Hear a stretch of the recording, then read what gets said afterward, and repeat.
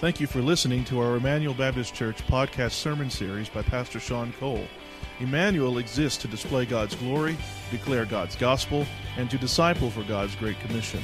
If you have any questions about this message or would like more information about our church, you can visit our website at www.ebc-online.org. Now here's Pastor Sean. I'm going to have you open John 10:34.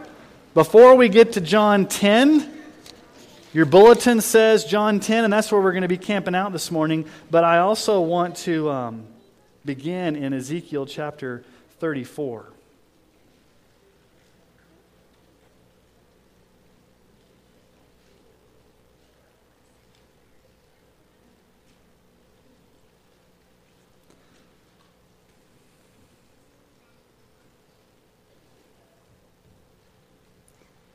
Okay, this is the fun part when your iPad decides to... Okay, I think we'll be okay. Ezekiel chapter 34. So, back in 2005, the BBC ran this very interesting story from the country of Turkey. Turkish shepherds watched in horror as this one sheep began to go over a cliff, a 25-foot cliff, and 1,000 sheep followed after that one sheep. And they all fell to their death, killing about 400 of them. Now, the sheep were able to bounce off each other, and so 1,000 sheep fell off the cliff, killing 400, because one sheep did it and everybody else just followed. Now, what does that tell us about sheep? They're kind of dumb animals, aren't they? Kind of wandering, kind of aimless.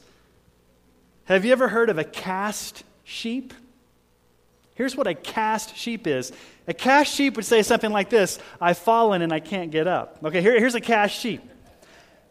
Either it's pregnant or it has too much wool. It falls over on its back.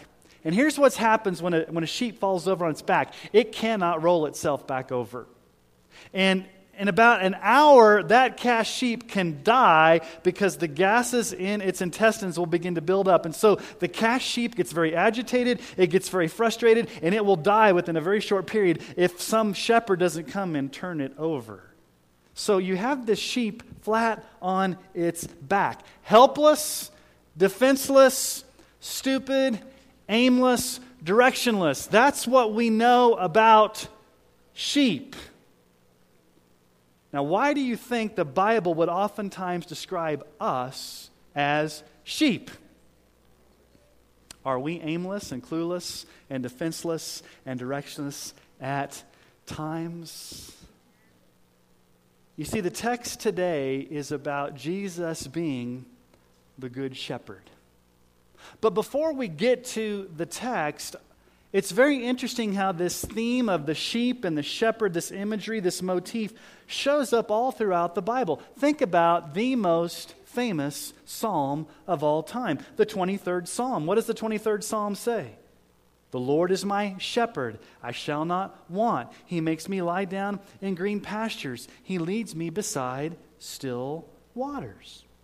The Lord is this caring shepherd for His people. He's the shepherd of the sheep of Israel.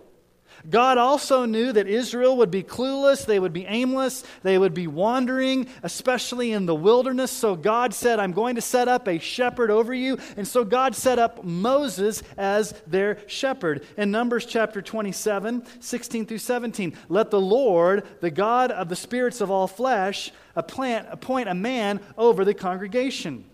Who shall go out before them and come in before them, who shall lead them and bring them in, that the congregation of the Lord may not be as a sheep that have no shepherd. So Moses would lead them as their shepherd. We find out later on that King David, was literally a shepherd out in the fields who became the shepherd king of Israel. Jeremiah 31:10, hear the word of the Lord, O nations, and declare it in the coastlands far away. Say, he who scattered Israel will gather him, and he will keep him as a shepherd keeps his flock. God is personified as a shepherd. Moses is personified as a shepherd. David is personified as a shepherd. In the Bible, being a shepherd meant that you took care to lead God's people. But the Bible has a lot to say about negative or poor or evil or bad shepherding. Those leaders of Israel who did not shepherd the sheep, but abused them and exploited them. Ezekiel chapter 34, 1 through 6. This is the word of the Lord to the shepherds of Israel. The word of the Lord came to me, Son of man, prophesy against the shepherds of Israel. Prophesy and say to them, even to the shepherds, thus says the Lord God. Ah, shepherds of Israel, who've been feeding yourselves. Should not shepherds feed the sheep? You eat the fat. You clothe yourselves with the wool. You slaughter the fat ones, but you do not feed the sheep. The weak you've not strengthened, the sick you've not healed, the injured you've not bound up, the strayed you've not brought back, the lost you've not sought, and with force and harshness you have ruled them. So they were scattered because there was no shepherd, and they became food for all the wild beasts. My sheep were scattered.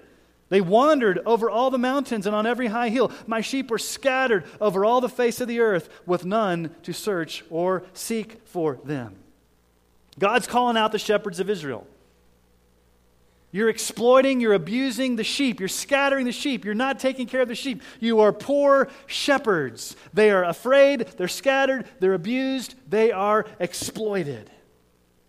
Now, what have we seen in the Gospel of John over the past few weeks with the Pharisees? The Pharisees should have been the shepherds of Israel. They should have been the spiritual leaders to lead the people, to guide the people to the Messiah, to Jesus. But what did we see last week in John chapter 9 with the man born blind? They revile him, they make fun of him, they don't believe him, and they kick him out of the synagogue. They abuse, in a sense, spiritually, the people.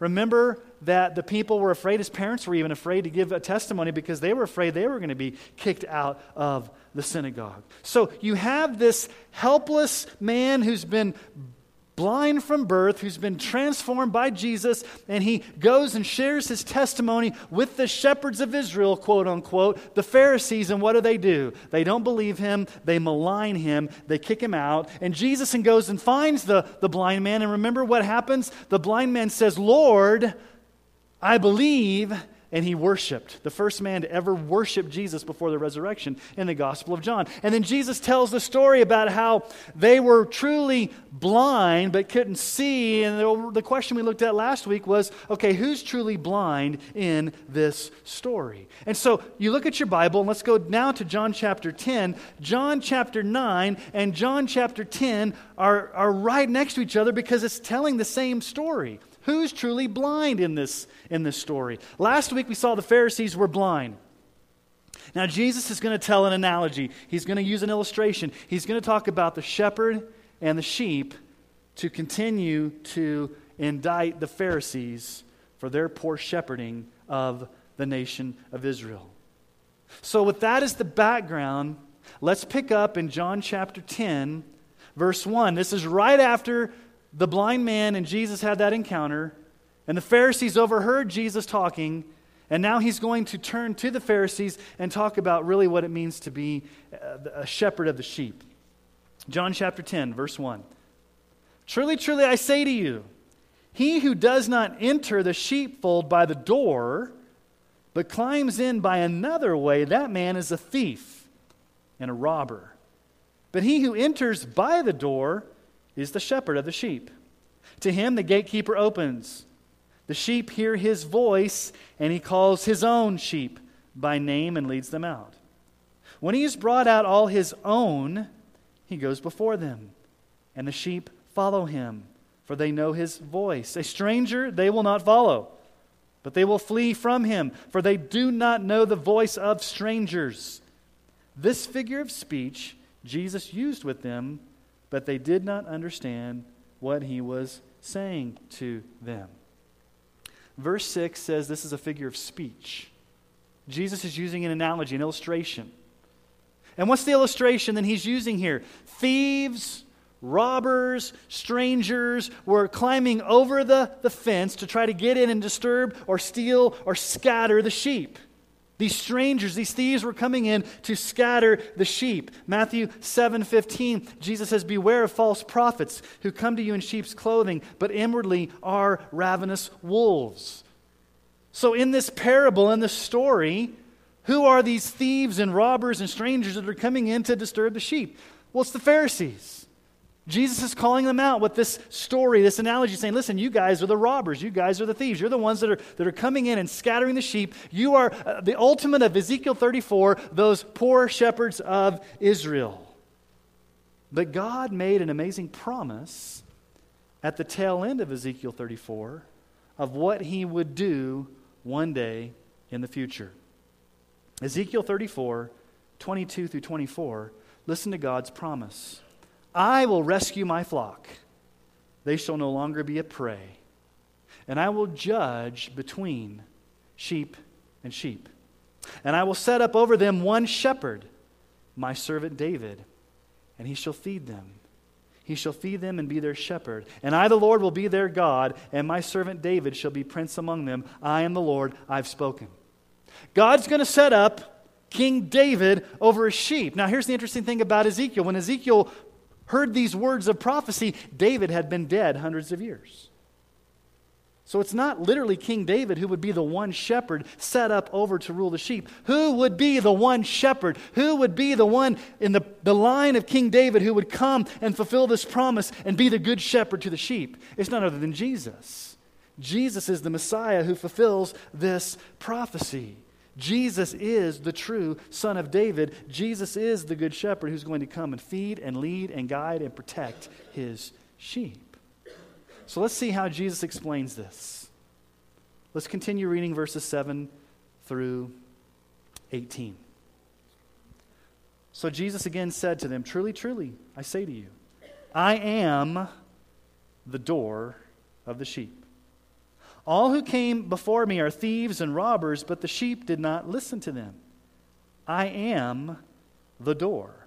If anyone enters by me, he will be saved and will go in and out and find pasture. The thief comes only to steal and kill and destroy. I came that they may have life and have it abundantly. I am the good shepherd. The good shepherd lays down his life for the sheep. He who is a hired hand and not a shepherd, who does not own the sheep, sees the wolf coming and leaves the sheep and flees, and the wolf snatches them and scatters them. He flees because he is a hired hand and cares nothing for the sheep. I am the good shepherd. I know my own, and my own know me, just as the Father knows me, and I know the Father, and I lay down my life for the sheep. And I have other sheep that are not of this fold. I must bring them also, and they will listen to my voice. So there will be one flock, one shepherd. For this reason the Father loves me, because I lay down my life that I may take it up again. No one takes it from me, but I lay it down on my own accord. I have authority to lay it down, and I have authority to take it up again. This charge I've received from my Father." Jesus is the door. Jesus is the good shepherd. These are the third and fourth I am statements that we see in the Gospel of John. There are 7 I am statements. I am the bread of life was the first. I am the light of the world is number 2. And here's the third and fourth. I am the door. I am the good shepherd. Now, what does this mean? What does it mean that Jesus is the good shepherd? You know, the word good there means excellent, praiseworthy, the real deal, the model shepherd. Unlike these other shepherds that were trying to come in and scatter the sheep, Jesus is the true, good, ultimate shepherd. Now, there's a lot in this passage of Scripture. So what I want to do this morning is I want us to explore 6 truths about this text that tell us a lot of things. 6 just glorious truths that will help us worship the Lord this morning.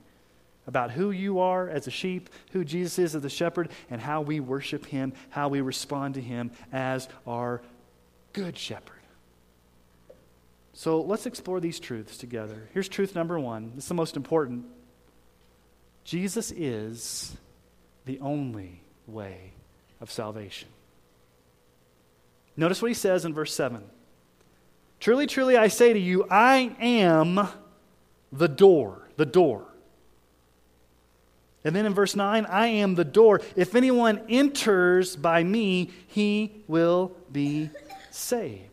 Now, what's Jesus referring to when he calls himself a door? Is he literally a door? How do you enter into Jesus? Let me give you a mental picture of what a sheep pen would look like in that ancient culture. It was either circular or it was rectangular in shape, but it was made out of stones. And the stones would be high enough so that nobody could jump over, and there may be like some vines and other things protecting the sheepfold. Think of DOC for a moment, those of you that work out there. High fence, barbed wire. Keep people out, right? This is to keep people from getting in. So you have this huge, or you have this tall stone wall with vines, and there's only one way to get into the sheepfold. There's only one door to get in.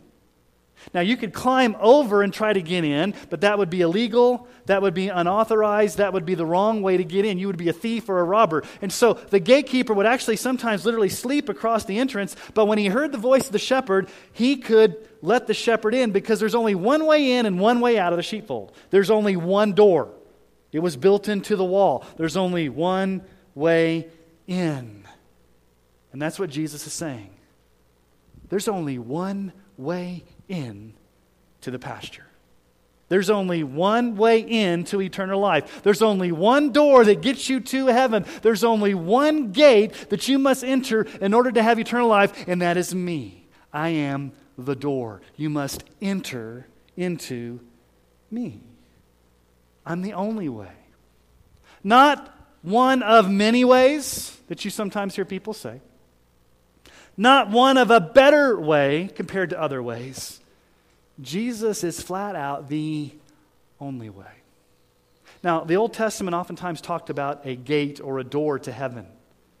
Remember when Jacob had his dream there at Bethel, and Jacob's ladder, and he falls asleep and sees the angels ascending and descending, and what does he say when he wakes up? In Genesis 28:17, I was afraid and said, how awesome is this place? This is none other than the house of God, and this is the gate of heaven. This is the doorway to heaven. I've seen the portal, the only entrance into heaven. Psalm 118:20. This is the gate of the Lord. The righteous shall enter through it. There's a gate, there's a door that you must enter. Now, it's interesting. What does Jesus say in Matthew in the Sermon on the Mount about the gate or the door when it comes to eternal life? What did Jesus say? In Matthew 7:13-14, enter by the narrow gate. For the gate is wide and the way is easy that leads to destruction, and those who enter by it are many. For the gate is narrow and the way that is hard that leads to life, and those who find it are few. Jesus is the only way of salvation. That's a very unpopular statement in today's pluralistic world. But you will never hear me deviate from that till the day I die. Jesus is the only way of salvation. Now, how do you respond to that? How do you respond to Jesus being the only way? Here's how you respond. You must enter through Jesus by trusting Him for salvation. You need to enter. The most important thing for you this morning is to make sure that you have entered into the door, that you have entered into a relationship with Jesus Christ, that you have entered into the gate, that you've trusted Him alone for salvation, that you believe He is the only way. So let me just ask you a question. Are you a sheep this morning? What's the alternative to being a sheep? Being a goat. And you do not want to be a goat. You want to be a sheep. Listen to Jesus' words in Matthew 25, 31-34. This is about the end time judgment. When the Son of Man, that's Jesus, comes in all of his glory and the angels with him, then he will sit on his glorious throne. Before him he will gather all the nations, and he will separate people one from another as a shepherd separates the sheep from the goats. He will place the sheep on his right, but the goats on the left. The king will say to those on his right, "Come, you who are blessed by my Father, and inherit the kingdom prepared for you from the foundation of the world." The sheep will enter eternal life. The goats will go to hell. So the most important thing you can do this morning is make sure you're a sheep. Make sure you're a sheep. And how do you know? You have entered into Jesus. He's the only way. He's the only door. He's the only portal. He's the only way you can have a relationship with Jesus Christ, or with the Father, is through entering into Jesus Christ. That's the most important thing Jesus says here. I'm the door. I am the only way. So don't wait any longer this morning. Enter into Jesus. Make sure you're a sheep. You don't want to be a goat on that final day of judgment. Okay, here's truth number 2. Jesus intimately knows his sheep. I love this about this passage of Scripture. He knows us. There's a phrase that's repeated. Look at verse 3. To him the gatekeeper opens, the sheep hear his voice, and he calls his own sheep by name. He calls his own sheep by name. Down in verse 14, I am the good shepherd. I know my own, and my own know me. It's the whole picture of ownership. Jesus owns us. He's got his own sheep. And not only does he own us, but he knows us. Verse 3, we are his own. He knows us. We are his own. Psalm 100, verse 3, know that the Lord, he is God. It is he who made us. We are his people, and the sheep of his pasture. Back in those ancient times, a shepherd would have a nickname for his sheep. He would know the sheep by name. He would have special nicknames. And he would know what sheep was going through what problem by the way that they groaned or sighed. He could say, that's Sally, that's Ernie, that's whatever name he named the sheep, because he knew the sheep so intimately when they grunted or growled or when they, what does sheep do? What is it called? Bleating? When they bleat? I don't even know what sheep do. They bleat. When the sheep was bleating, the shepherd knew exactly what they were going through because they were his own. Now let me ask you a question. Do you ever sigh or groan or express frustration or sigh or experience pain? Of course we do. Psalm 38:9. O Lord, all my longing is before you. My sighing is not hidden from you. Do you know what Jesus knows about you? Jesus knows your tears. He knows everything that you're going through. He knows you because you're his own.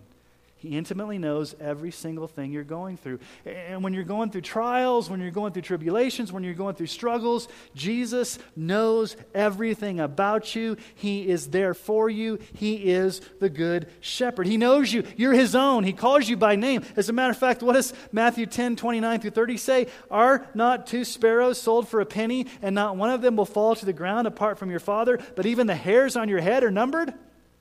Now, some of you, that's not as challenging for God as others. But the thing about it is that Jesus knows the sheep. He knows the sheep. He knows exactly what you're going through. He knows everything about you. He can look deeply into your life. There's nothing hidden from the eyes of the good shepherd. So here's the question. If he intimately knows you, then how should you respond to the shepherd? Well, spend more time hearing his voice in the Word. There is a very cool interplay between shepherd and sheep in this passage of Scripture. The shepherd knows his sheep, and what do the sheep know? The sheep know his voice. So when a stranger comes and calls to the sheep, they're not going to listen. But when the shepherd comes, when the shepherd opens his mouth, when the shepherd calls, their ears are perked up because they know that's their shepherd. So how do you hear the voice of the shepherd? Well, you go to where his voice is most clearly spoken, and that's his word. Every time you read the Bible, God is speaking to you, and you can hear His voice unadulterated in the written word. You know it's the voice of God because it's the written, inspired Word of God. And so how do you grow in your knowledge of the shepherd? How do you grow in intimacy, knowing Jesus more deeply? Well, you read His Word. You get to know His Word. And the more that you read His Word, guess what you become? You become what I call a discerning listener. Now, what's a discerning listener? It means that when a stranger's voice comes along, and there's some heresy or there's some weird stuff or stuff that's just not right, you have trained yourself so much to hear the voice of the shepherd that when this weird stuff comes along, you don't listen. You're not allured. You're not influenced. You've become a discerning listener. You're able to recognize it's a stranger's voice, not Jesus' voice.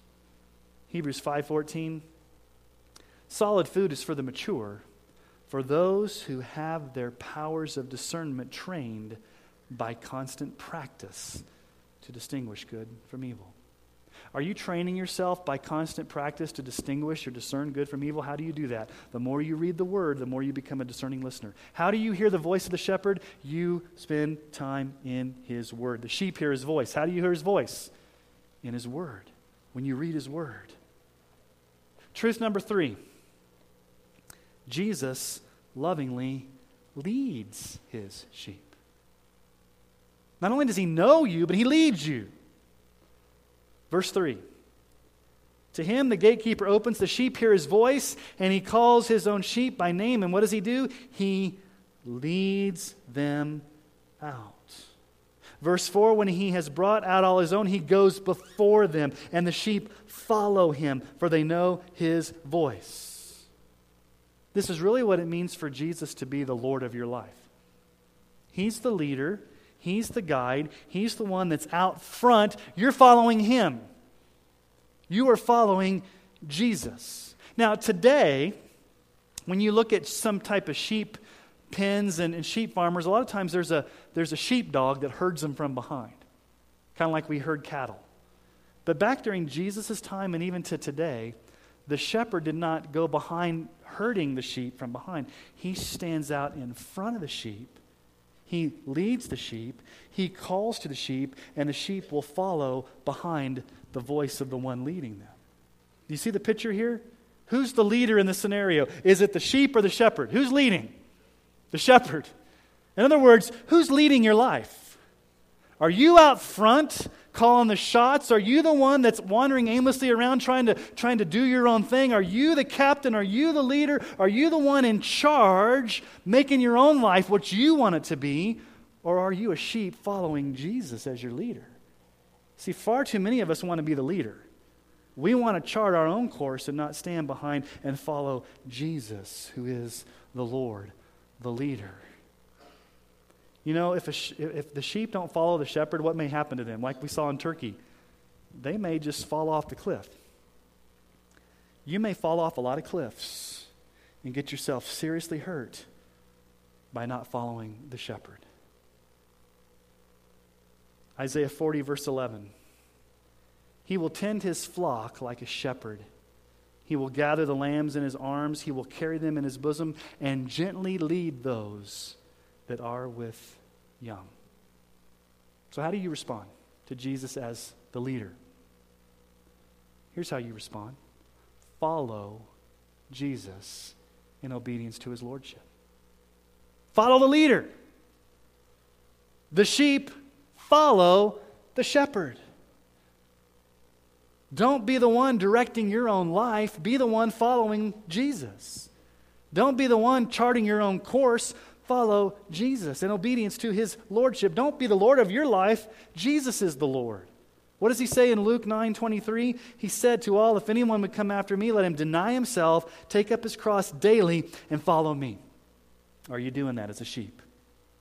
Are you daily dying to yourself, dying to your interests, dying to your wishes, dying to your agenda, and are you taking up your cross and following Jesus wherever He leads you as the shepherd of your soul, as the Lord of your life? The sheep hear his voice, and the sheep follow him. Are you hearing his voice, and are you following him? Here's truth number 4. Jesus provides abundant life for the sheep. Abundant life for his sheep. Look at verse 10. The thief comes only to steal and kill and destroy. I came that they may have life and have it abundantly. Now notice the thief here, not thieves, plural, the thief. Satan, the devil. What's the devil's agenda? To steal your joy, to kill your life, and to ultimately see you destroyed. He does not want anything good for you. He wants destruction. He wants to kill, steal, and destroy. But Jesus says, that's not going to happen to my sheep. That can't happen to you as a sheep. Satan can't come in and destroy you. Jesus says, I have given them life. And what type of life? Not just eternal life, but abundant life. I've given them life abundantly. You can experience the joy of your salvation, the joy of forgiveness, the satisfaction that comes in having a personal relationship with Christ, the security of knowing that He will lead you to streams of living water. What does the 23rd Psalm say? Psalm 23:2. He makes me lie down in green pastures. He leads me beside still waters. This abundant life of joy. Jesus said earlier, streams of living water will flow from you. Now, abundant does not mean stress-free or pain-free or tribulation-free. Jesus could give you an abundant life of trials. Thank you, Jesus. Abundantly doesn't necessarily mean everything's going to be peaches and cream or lollipops and whatever people. It doesn't mean that everything's going to go your way. It just means that the life that He gives you is going to be full because He's the center of your life. And He will be with you through whatever you go through as your joy, as your safety, as your security. So how do you respond to that? Well, just enjoy fellowship with Jesus. Enjoy that fellowship with Jesus by feeding on the green pastures of His Word. It's okay. You have permission to enjoy Jesus. Amen? Some of you just aren't here this morning, are you? It's okay to enjoy Jesus. To enjoy His presence, to feed off of His Word, to spend time in worship. Here's truth number 5. Jesus sacrificially died for His sheep. This is really the heart of the passage. Verse 11. I am the good shepherd. The good shepherd lays down his life for the sheep. Now, this lay down his life is very unique terminology. It's not really found anywhere else in the Bible. This whole idea of Jesus laying down his life, He has authority to lay it down, He has authority to take it up. It's this whole idea that Jesus is dying not only as the shepherd, but as the sheep as well, the Lamb of God that takes away our sins. It's this whole idea that Jesus is giving of His life for the sheep. Very, very important. Prepositions are very, very important in the Greek language. For the sheep. Huper is the Greek preposition. We translate huper or for this way. In the place of. In the stead of. As a substitute for. That little Greek preposition is none other than Jesus dying in the place of as a substitutionary sacrifice for sinners who should have died on the cross. We should have died as sheep. We should have been the ones nailed to that cross, experiencing all of the guilt of our sin, experiencing all the justice of God's wrath against sin for our rebellion. But instead of us dying on the cross for our sins that we could never pay for, Jesus steps in the gap and He dies in our place as the good shepherd for His sheep. It's very reminiscent to the Old Testament language in Isaiah 53, 6 through 7. All we like sheep have gone astray. We've turned everyone to his own way. And the Lord has laid on Him the iniquity of us all. He was oppressed and He was afflicted and He opened not His mouth. Like a lamb that's led to the slaughter and like a sheep that before it shears is silent, so He opened not His mouth. Ironically, the shepherd becomes the sacrifice, the sheep. The shepherd dies for the sheep as the ultimate lamb. 1 Peter 1, 18 through 19. Knowing that you were ransomed from the futile ways inherited from your forefathers, not with perishable things such as silver or gold, but with the precious blood of Christ, like that of a lamb without blemish or spot. How do you respond to the fact that Jesus laid down his life for you as a sheep? How do you respond to that? You rest in the finished work of Christ. You rest in that. You can't do anything to save yourself. You can't do anything to atone for your sins. You can't die on the cross for yourself. You are not called to do anything to somehow cleanse yourself, make yourself acceptable to God, forgive yourself. You can do nothing. The only thing you can do is rest in what was already done for you, the finished work of Christ. He died on the cross for the sheep, and you rest in that finished work. When you enter into Jesus, when you enter into the only way, you enter into what he's done for you. And that is a complete, finished work, never to be repeated, once and for all sacrifice, the way the writer of Hebrews tells us in Hebrews 10. But when Christ had offered for all time a single sacrifice for sins, he sat down at the right hand of God, waiting from that time until his enemies should be made a footstool for his feet. For by a single offering, he has perfected for all time those who are being sanctified. It was a once and for all sacrifice. Jesus, the Good Shepherd, laid down his life for the sheep in your place. Rest in the finished work of Christ. But there's one other truth that we can't miss, because this applies to us and what our mandate is as a church. Truth number 6. Jesus will gather all his sheep into one flock. Look at verse 16. It may be a little bit confusing. Like, what is Jesus talking about here? I have other sheep that are not of this fold. I must bring them also, and they will listen to my voice. There will be one flock, one shepherd. What's Jesus talking about here? Who's his original audience he's talking to here in the Gospel of John? Jews. I have other sheep that aren't of this flock. Who's he talking about? Gentiles. Non-Jews that he has as his sheep. Gentiles that are scattered throughout the world right now as sheep. John 11:51-52, Caiaphas did not know any better when he was prophesying about what Jesus would do. He did not say this of his own accord, but being high priest that year, he prophesied that Jesus would die for the nation. Who's that? Israel. And not for the nation only, but also to gather into one the children of God who are scattered abroad. Right now, Jesus has sheep scattered all over the world. Not just Jews, but Gentiles from every tribe, tongue, nation, and people. What do we find out in Revelation? Revelation chapter 5, verse 9. And they sang a new song saying, "Worthy are you to take the scroll and to open its seal. For you were slain, and by your blood, Jesus, you ransomed people for God." Where? From every tribe and language and people and nation. This is the missionary mandate of the gospel. Here's what happens. When we go to the nations, whether it be to India, whether it be to Russia, whether it be to your next door neighbor, whether it be across the street, when you go with the gospel and you tell people about Jesus, there will be scattered sheep. And what will the scattered sheep do? If they are Jesus' sheep, they will hear his voice and they will come. And you have confidence to know that Jesus will gather the sheep into one flock. Jew and Gentile into one flock. Ephesians chapter 2 tells us that. So how do you respond to this? What are you supposed to do? Go and tell others about Jesus, the Good Shepherd. Go and tell the sheep that aren't not yet sheep.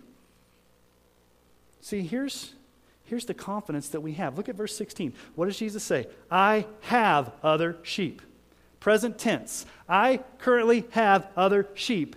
They're not in my fold yet. And how are they going to get in the fold unless somebody goes and tells them about Jesus? So there's sheep all over the world right now waiting to be told about Jesus. And when you go tell a sheep that Jesus is the Savior, Jesus is the shepherd, that Jesus is the one who died and rose again, what does the promise from Scripture here say? The sheep will hear his voice and they will come. You don't have to arm twist. You don't have to cajole. You don't have to do all these types of gimmicks. You simply tell people that Jesus is the shepherd, and if they're sheep, they will come.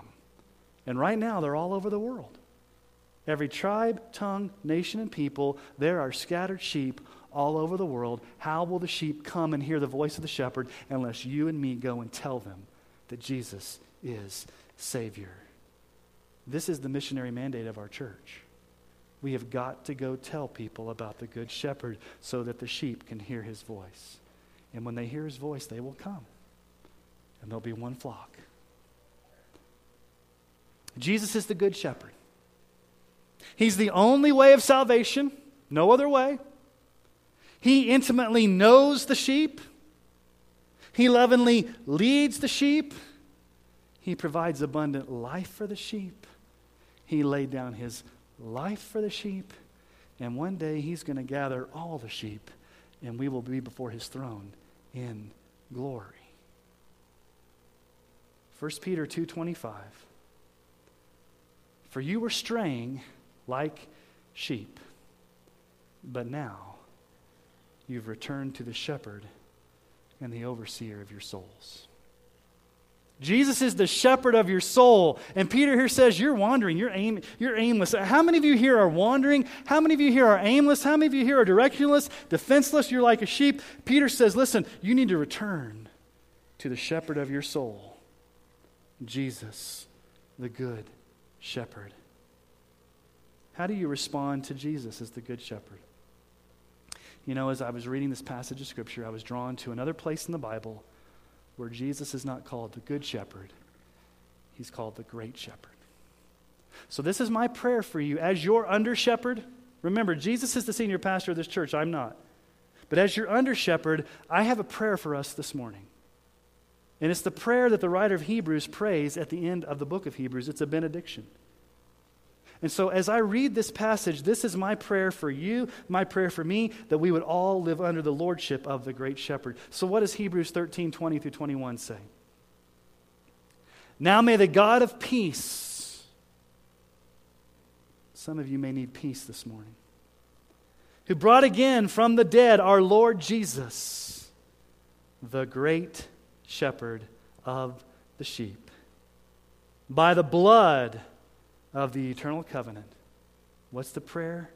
Equip you with everything good that you may do his will, working in us that which is pleasing in his sight through Jesus Christ, to whom be glory forever and ever. Amen. Would we all leave this place being equipped by Jesus to live a life that's pleasing to him, that's a life that glorifies him, because he's the great shepherd of the sheep, that by the blood of his cross laid down his life, that you and me might have abundance, we might have direction, we might have intimacy, we might have joy, and we might be able to tell others about this Jesus. So there'll be one flock. I don't know about you, but I cannot wait till that day when the entire of God's elect redeemed people are before the throne of grace, and we are singing personally to the Lamb who was slain, our great shepherd. I don't want you to miss that. So make sure today that you're a sheep. Enter into Jesus as the only way. Let me ask you to bow your heads this morning.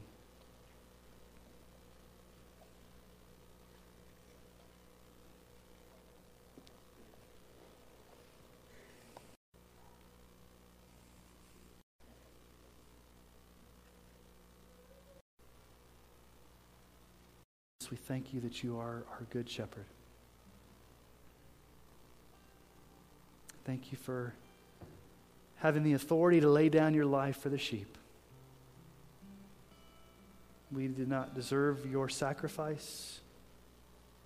We do not deserve your love or your grace, but you chose to do it anyway because you love the sheep. Thank you, Jesus, that you know us intimately. That no matter what we're going through even this morning, that you know about it, you care about it, you're there for us. We can cast our cares upon you because you care about us. You're not distant. You're right in the middle of what we're going through. Thank you, Jesus, that you lead us as Lord. We want to follow you. We don't want to follow ourselves. We want to follow you. Help us to follow your lordship. Thank you, Jesus, for the abundant life you give us, the joy that we can enjoy you, that we can have fellowship with you, that we can have the abundant life that comes through you. And Lord, help us to go out of this place and tell other people about you. Help us to go tell people about the Good Shepherd so that the sheep can hear your voice. Help us to go out with the gospel with confidence. Thank you, Jesus, that one day you, as the Lamb of God that was slain, you will be the centerpiece of heaven on the throne, and we as your people will be around you, worshiping, singing the new song, forever falling on our faces before the Good Shepherd.